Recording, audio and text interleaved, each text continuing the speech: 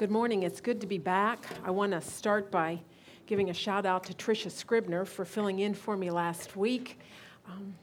I know you enjoyed her. She's an excellent teacher. As I was walking up here, I got some news that Nikki Jackson, one of our mentors, is being taken to the hospital by Jennifer Roycroft. I know no information beyond that, but let's pray for her before we do anything else, shall we? Father, I thank you for this morning.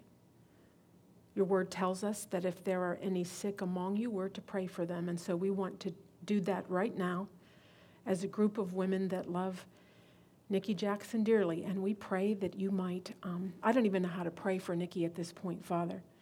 So our prayer at this moment is that you would just be so present and real to both of them that you'll help them to be calm and know the peace of God. We pray that they'll get some answers, that they'll get to see a doctor quickly, that things will be assessed quickly. And oh, Father, could we just pray for an easy fix? At this point, we'll ask for something simple that can be treated and she can be returned to us quickly. And Lord, all we ask this in the name of Jesus, we pray. Amen. I once heard a story about a woman that came to Abide. This was several years ago. I think it was during our early years. She was new in the area, and she was visiting Hickory Grove, and so she decided to come to Abide. And so on her first visit with us, she walked into our gathering place without knowing anyone. She sat down at a table next to two women, said hello, and began to attempt to make conversation. She then proceeded to lean down and retrieve something from her purse or a bag that was on the floor, and when she came up, the two women were gone. They had gathered their plates and moved to another table, presumably to sit with their friends, leaving her to sit there alone. She would make a beeline for the bathroom, run into a stall, and cry. Judging from conversations that I have had with women over the years, I suspect that there are other women who have come here and felt alone. Now, I want to clarify, I realize that things can be misinterpreted, that people can be oversensitive. I know that there can be perfectly good reasons and explanations for things. I know that. I always want to give people the benefit of the doubt. I also realize that there are places and events where you might expect something like that to happen. But should you expect it here? Should a woman coming to Abide be concerned with how she looks or whether she will fit in? And if so, what exactly are the prerequisites? Is it possible for us to claim to be a gospel-loving group and at the same time show partiality? And what is the difference between showing partiality and just wanting to be around your friends? Is there ever a time where showing partiality is acceptable? If you have your Bibles, would you turn with me to James chapter 1? James chapter 1, we're going to start at verse 26. Our focus will be on chapter 2, but we're going to start by backing up at 26. James 1:27. James 1:27 says this: Religion that is pure and undefiled before God the Father is this, to visit orphans and widows in their affliction, and to keep oneself unstained from the world. My brothers, show no partiality as you hold the faith in our Lord Jesus Christ, the Lord of glory. For if a man wearing a gold ring and fine clothing comes into your assembly, and a poor man in shabby clothing also comes in, and if you pay attention to the one who wears the fine clothing and say, you sit here in a good place, while you say to the poor man, you stand over there, or sit down at my feet, have you not then made distinctions among yourselves and become judges with evil thoughts? Listen, my beloved brothers. Has not God chosen those who are poor in the world to be rich in faith and heirs of the kingdom, which he has promised to those who love him?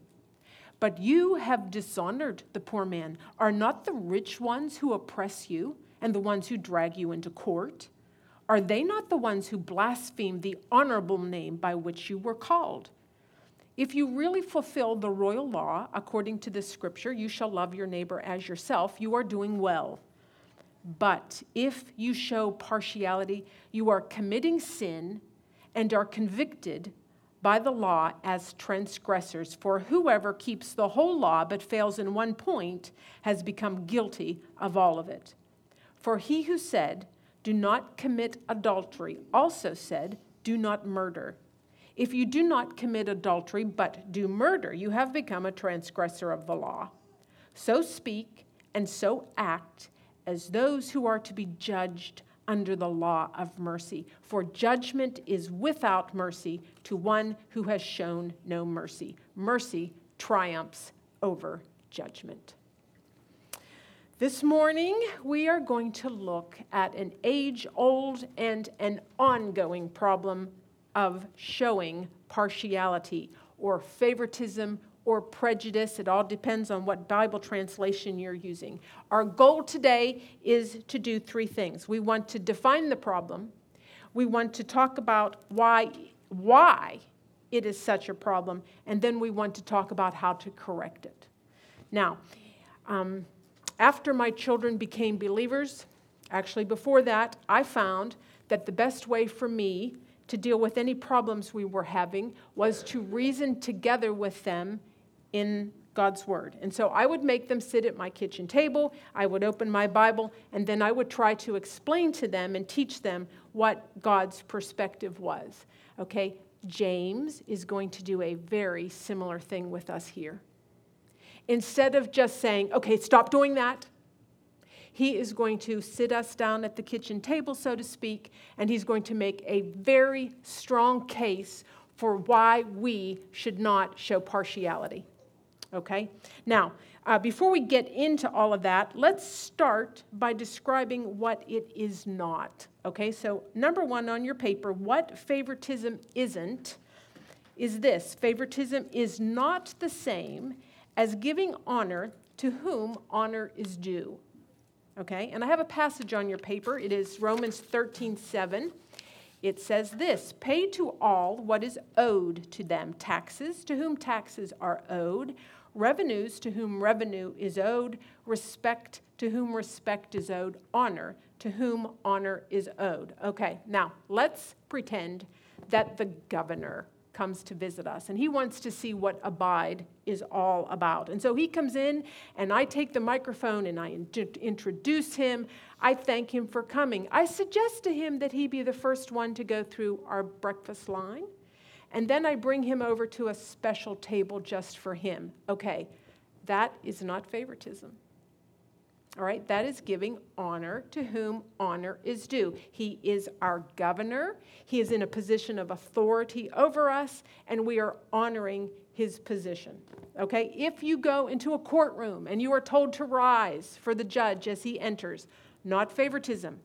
That is giving honor to whom honor is due. Let's say that you're sitting in a Sunday school class or church or even a doctor's office, and an elderly person walks in, and there are no seats available. And so you give your child the eye, and they know that look, okay? And so they quickly get up from their chair, and they offer it to the elderly person. Okay, that is not favoritism. That's good manners, okay? That's a child that is being taught to obey this verse, to give honor to whom honor is due, respect to who respect is due. Okay, that's the first thing it's not. Here's the next thing, number 2. Favoritism is not the same as having healthy, godly friendships at church with whom you are closer with some than others.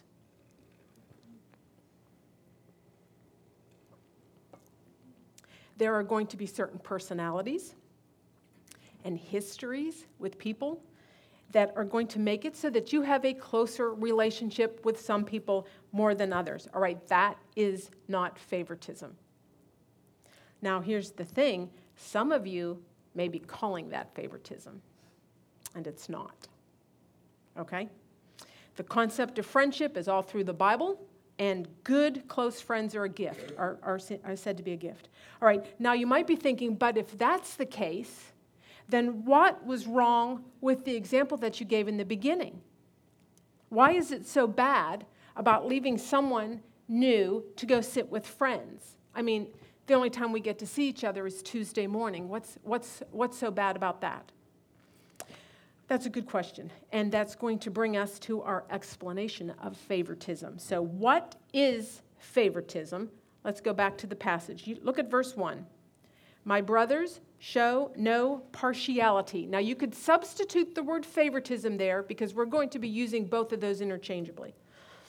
As you hold the faith in our Lord Jesus Christ, the Lord of glory. For if a man wearing a gold ring and fine clothing comes into your assembly, and a poor man in shabby clothing also comes in, and if you pay attention to the one who wears the fine clothing, and you say, you sit here in a good place, while you say to the poor man, you stand over there, or sit down at my feet, or, honey, you stay put here while I go over here to a more desirable table.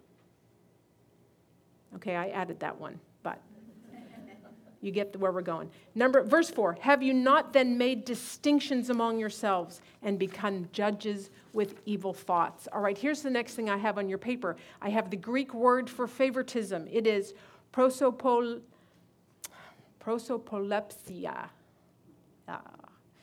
And it literally means face-taking, to receive face. It is the idea of judging by appearance and on that basis giving special favor and respect. All right, the Greek word is actually based on a Hebrew word that meant to receive the face of someone.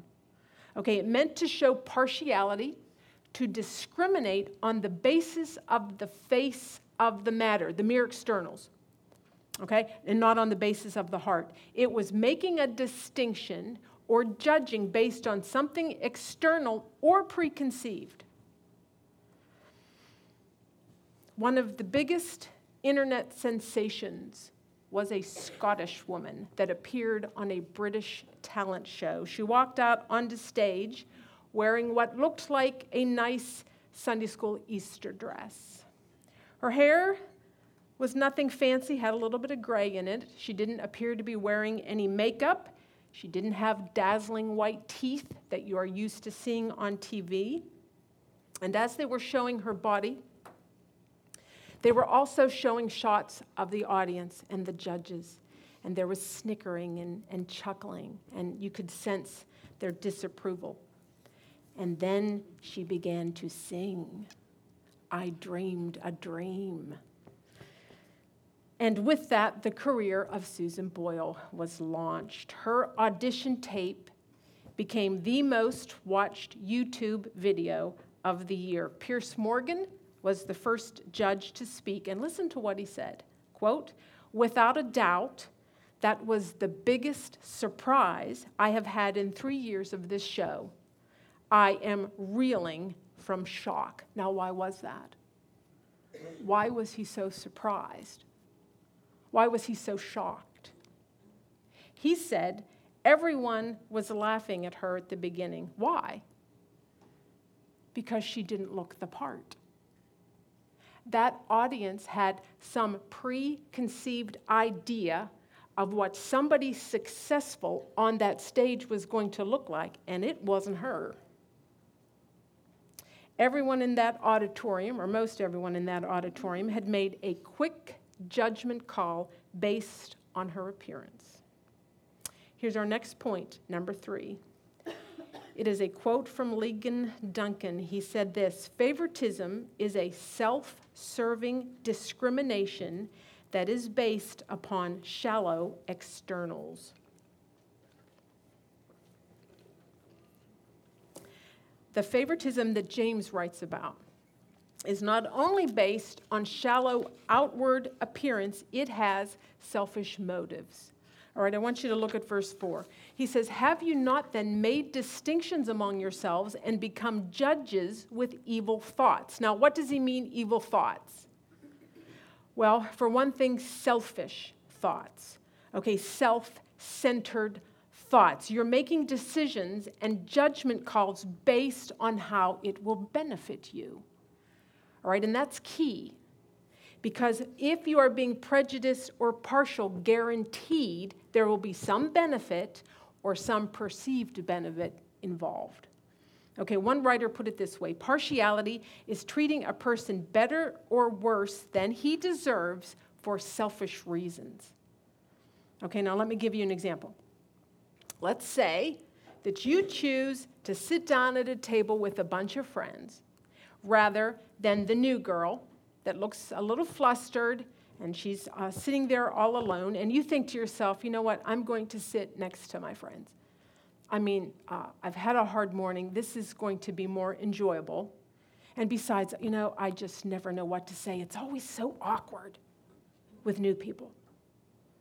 Okay, yes, that's a very good possibility, but here's the thing. Your intentions are self-serving. Okay, you have discriminated based on shallow externals. You've treated someone worse than he deserves for selfish reasons. James is going to give us an example of favoritism that he likely witnessed in his church. Verse 2 says this: "For if a man wearing a gold ring and fine clothing comes into your assembly, and a poor man in shabby clothing also comes in, and if you pay attention to the one who wears the fine clothing and say, 'You sit here in a good place,' while you say to the poor man, 'You stand over here,' or 'Sit down at my feet,' have you not then made distinctions among yourselves and become judges with evil thoughts?" The people in this example are paying special attention to the rich guy while ignoring the poor guy. I have a son in full-time ministry, and he will be the first to tell you that it is nice to have a rich guy involved in your ministry. They buy things. They pay for stuff. Now, on the other hand, you've got the poor guy, and he costs you. He needs things.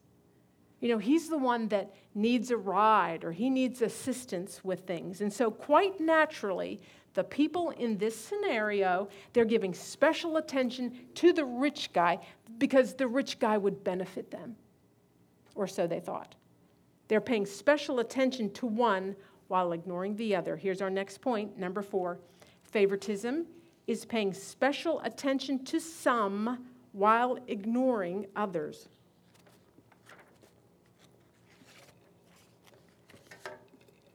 Now you might be thinking, okay, but what if you go to a really big church like this one? Or you come to a big Bible study like this one? And I mean, I can't possibly be attentive to everybody I see on any given Sunday or Tuesday. And it may come across like I'm ignoring people. Well, I agree. That can definitely be a drawback or a hardship with a big church. But that's not really what James is addressing here. Okay, James is confronting an action or an attitude where people were more attentive and they're more affectionate to a person that based on their outward appearance would be more inclined to benefit them, and ignoring or mistreating a person that likely would not. I have on your handout the dictionary definition for a clique. It reads, a small group of people with shared interests or other features in common who spend time together and do not readily allow others to join them. That sounds a lot like the definition for favoritism, doesn't it? Cliques in the churches are a common complaint. I've heard of it often over the years, and they can be just one of many ways that our discrimination is manifested: skin color, race, age, gender, politics, financial status. They're just a few of the many ways that we discriminate and cluster together, not to mention some of the new stuff. Schooling preferences, the wine drinkers versus the non-wine drinkers, the pierced, the meat eaters, the vegans, the list goes on. If you have watched, or if you read or watch the news, you know that discrimination and division among the American population has become one of the greatest concerns among our nation. Favoritism and partiality are a fundamental and an excruciating part of the American fabric these days, which brings us to number 5. Favoritism, desiring to attract those who will most benefit us, is a natural human response. We do this easily. We do this naturally. All right, that's the problem.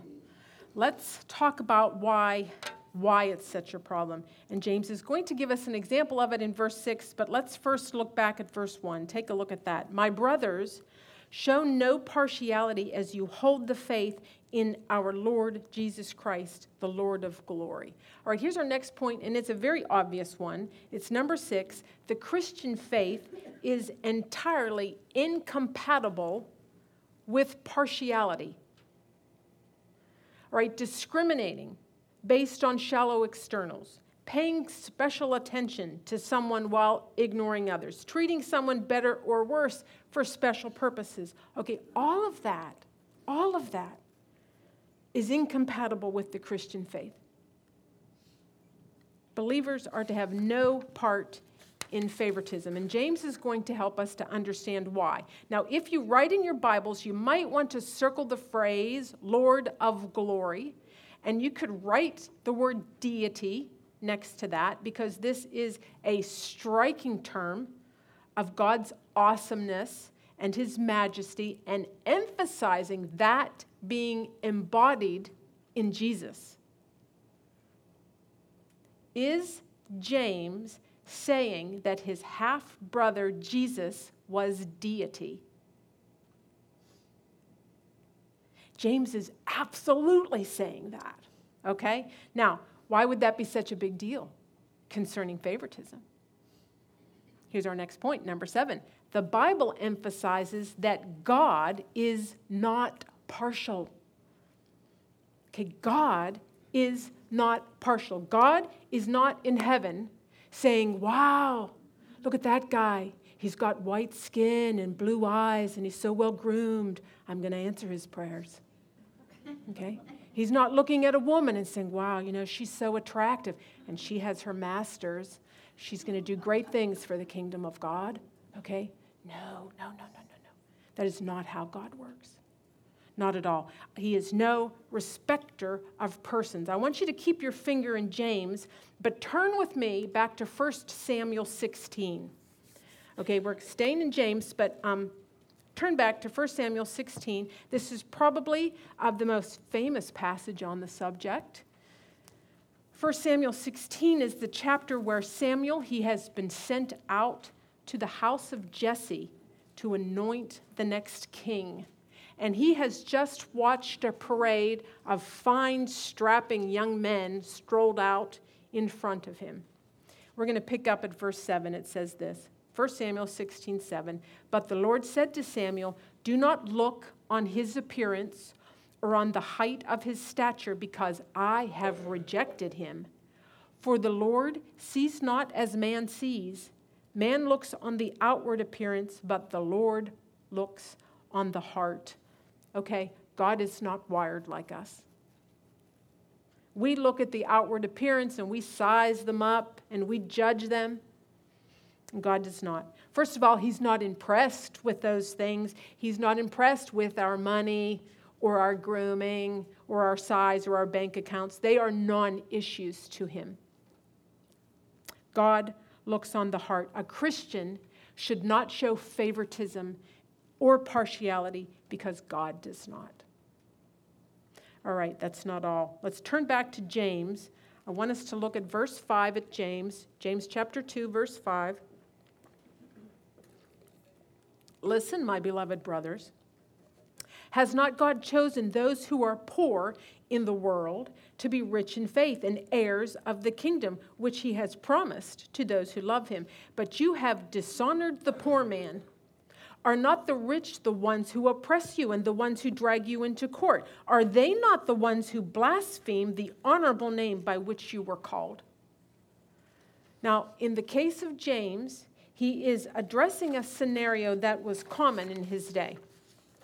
Okay, he was most likely using an example of something that he had observed firsthand. And he says, are not the rich the ones who oppress you and the ones who drag you into court? Now, he's making a generalization about something that he was watching in his day. Now, he's not saying that just because a man was rich, that he was necessarily corrupt and oppressive, but he is making an observation about that as a group, okay, it was a group, it was generally the rich that would oppress you and drag you into court and blaspheme the name of Jesus. And so James says, why are you so smitten with them?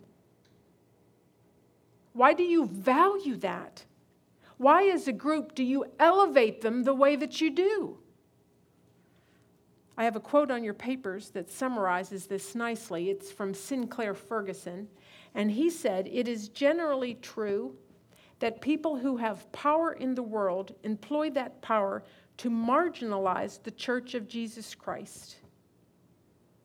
I found myself reading that, and I thought, boy, this really reminds me of our current obsession with celebrity. You know, you put a celebrity in the room, and everybody's giddy. And James would say, why do you honor that? Do they not exploit you? Do they not use their money and their fame to mock you and profane the very name that you proclaim? Now, in James' day, certainly not all celebrities do that, but a lot do. Francis Chan has an excellent sermon on YouTube where he teaches on this chapter. And as a part of that lesson, he shows a video that he secretly made where he is standing at the side of a table and people are walking up and saying hello and greeting him and talking to him. And off to the side of him, at the end of the table, is a young teenager. And he's dressed like a teenager, kind of got a punk look going on. And all these people are coming up to Francis Chan, and nobody speaks to this kid. Nobody acknowledges him. It's as if he's invisible. At one point, there was one man, I think he was an elder, that goes over and shakes his hand. And it's a hard thing to watch because all I could think of was I would be one of those people gushing over the celebrity and ignoring that teenager. Here's our next point. When we favor the rich and famous above the poor and marginalized, we do the very thing the world does. We act like the world. Now, I want to be clear, James is not suggesting that we disrespect the rich or anything like that, okay? That's not the point. I want you to look at verse 5. He said, listen, my beloved brothers, has not God chosen those who are poor in the world to be rich in faith and heirs of the kingdom, which he has promised to those who love him? Now, most of the believers in Jesus at the beginning, they were poor and the downtrodden. Okay, but next to this verse, you might want to pencil the word gospel because James is reminding them of how the gospel works. Blessed are the poor in spirit, for theirs is the kingdom of God. I read an article in Forbes magazine that was entitled, "You Are Judged by Your Appearance." And the author, he was actually addressing another article that was about discrimination in the workplace and about some actual studies done at various universities that show how your outward appearance affects the amount of money you get paid or whether you're hired at all. He listed 7. He said tall people get paid more money. Fat people get paid less. Blondes get paid more money. People who work out get paid more money. Women who wear makeup and handsome people get paid more. Now, if you were exceedingly attractive woman and you were trying to get a job that was considered to be very masculine, then that might be a problem. But 7 different studies, and they were all basically saying the same thing. The better looking you are, the more money you will make. You see, that's what the world tells us. The world tells us that attractive people get the advantage, that rich people get the advantage, that powerful people get the advantage. In the world, everything is based on works and merit. And James says to them, that is not how the gospel works. That is nothing like the gospel. James explains that with the gospel, God has chosen the poor, the spiritually impoverished people that have absolutely nothing to bring to the table.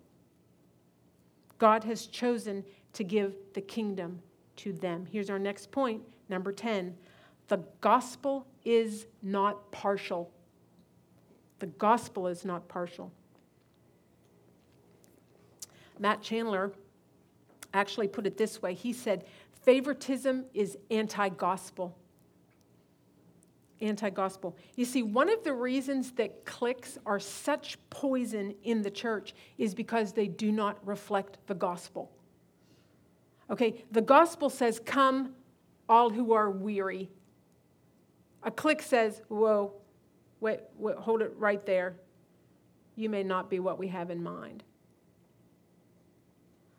The gospel says, come and taste and see that the Lord is good. The gospel says, come no matter what your skin color, no matter what your race, no matter what your age, no matter how much you weigh, no matter what your financial status is, come and be reconciled to God. You see, the problem is favoritism doesn't say that.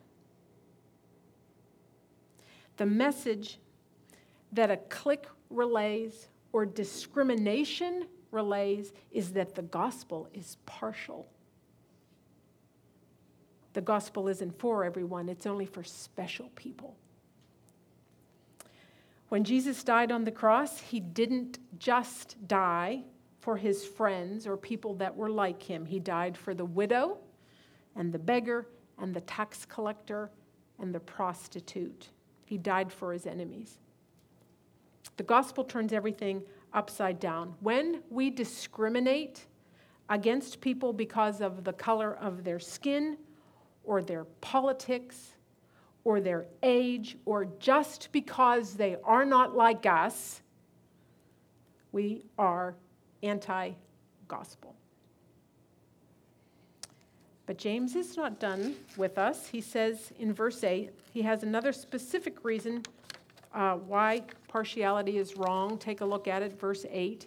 If you really fulfill the royal law according to the scripture, you shall love your neighbor as yourself, you are doing well. But if you show partiality, you are committing sin and are convicted by the law as transgressors. Here's our next point.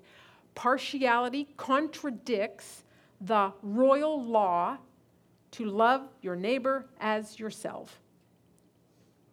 All right, the royal law, according to Scripture, is summed up with the 2 great commandments. Love God with all your heart, soul, mind, and strength, and love your neighbor as yourself. Okay, and Jesus would elaborate on what we commonly refer to as the golden rule, to do unto others as you would have them do unto you. Love God and treat people like you want to be treated. That kind of love will mark the life of the believer. Okay, it's impossible to show partiality and favoritism when we love our neighbor as we love ourselves. The standard will never fail us. Believers are to be marked by their love, not their partiality. Okay, we're to be marked as people keeping the royal law and not as transgressors. Now, I want you to go back up to the definition of a clique at the top of your papers and write 2 words. I want you to write the word intentional and then the word unintentional. Sadly, in some churches, people are very intentional in starting cliques, but sometimes cliques start unintentionally. Sometimes you have a group of people and they've just been together for a long time. You know, they've watched people come and go, they've watched pastors come and go, they've weathered some really difficult things together. And so they unintentionally, over time, they become a little cliquish. They get into a routine, they get used to each other. They didn't intend to become a clique. It just sort of snuck up on them. Okay, it's an unintentional clique, but here's the thing. It doesn't matter. It doesn't matter. It doesn't matter whether a clique is unintentional or intentional, or whether your partiality is intentional or unintentional, it's sinful. James says you are committing sin. Now, maybe you have just developed a prejudice against a certain race or a people of a certain age or a certain sector of society, and maybe that prejudice wasn't intentional, it just sort of snuck in. Okay, or maybe it's something that you grew up with, and it's just been a part of you for so long that you haven't even considered it to be a problem. Well, James would say, snap out of it, because it is. He has some very strong words for us in verse 10. He says, for whoever keeps the whole law but falls in one point has become guilty of all of it. For he who said, do not commit adultery, also said, do not murder. If you do not commit adultery but do murder, you have become a transgressor of the law. It can be very easy to rationalize our prejudices and our partiality. We tell ourselves it's not that bad. Let's imagine for a minute that you've got a 2-parent, well-groomed, hip couple with children, and they walk into your church. And at the same time, you've got a poor single mom. She's young, 4 kids in tow. And you just happen to be more attentive to that hip couple. Or maybe instead you just gush and fall all over the really popular girl while you just ignore the young teenager. And you think to yourself, oh, so what? What's the big deal? I mean, it's not like I'm committing adultery. It's not like I'm cheating on my husband. It's not like I'm lying, or it's not like I'm stealing. And James would come along and say, snap out of it. You have dishonored the single mother. You have dishonored the teenager. You're a transgressor, and not just of partiality, but of the whole law. He says, for whoever keeps the whole law but fails in one point has become guilty of all of it. I've discovered that a very popular explanation for this verse is the example of the broken window. All right, let's say that your neighbor has a big, gorgeous picture window in the back of their house, and you have a budding baseball player, a child, and he throws the ball and it breaks their window. And so you and the son go to the neighbors and you apologize profusely and you explain to her, we are going to pay for the damages. Do not worry about a thing. And then you proceed to write out a check for $200 and you hand it to them. And they say, excuse me, but that's a $5,000 window. And you say, I know, but he just broke a part of it.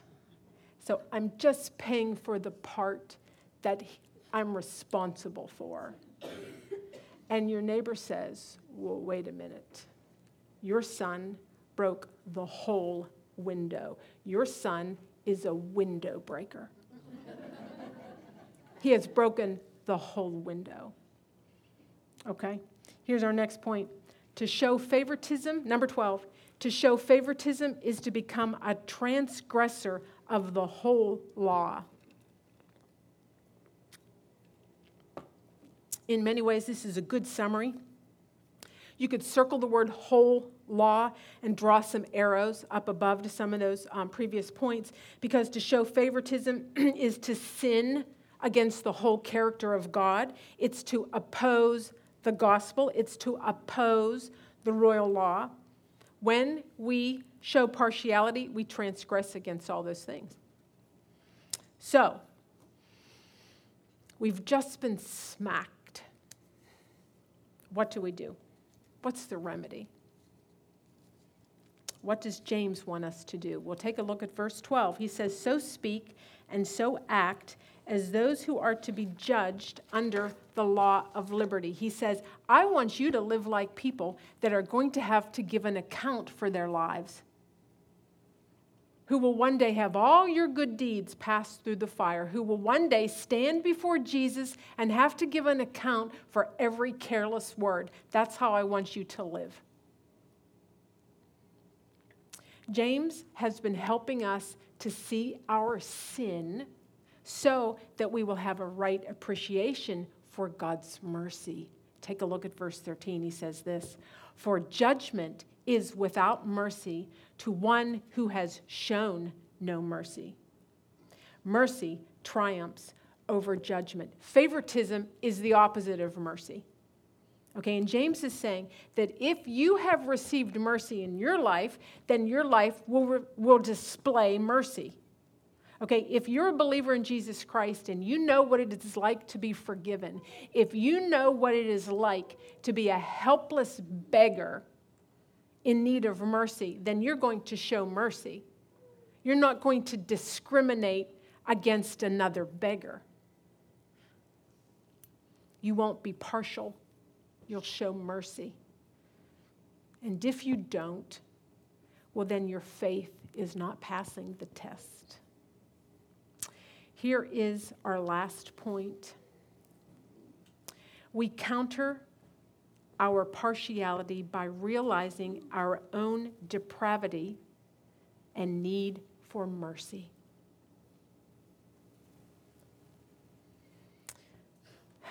Let's pray. Oh, dear Father, I know the world has so much division and is filled with so much favoritism and partiality. Would you help your church? Would you help us, your people, to not act like the world? Would you help us to display the gospel properly? Father, we thank you. We thank you that your word is so relevant, and we praise you for it. And we ask all of these things in the name of Jesus, we pray. Amen. Okay, a quick announcement. And Tammy, I want to make sure I'm right. We have no Abide next week on the 12th. Okay, Abide is not next. The 12th we will not meet. We will come back and meet on the 19th. Now, I want you to keep going through your books. Okay, you're going to do up for even the week that we don't meet. Do your lesson, and then when you come back here, we're going to be working on the lesson that has to do with the tongue. So I think it's like the second lesson that you'll have. So we meet again March 19th. Enjoy your week off.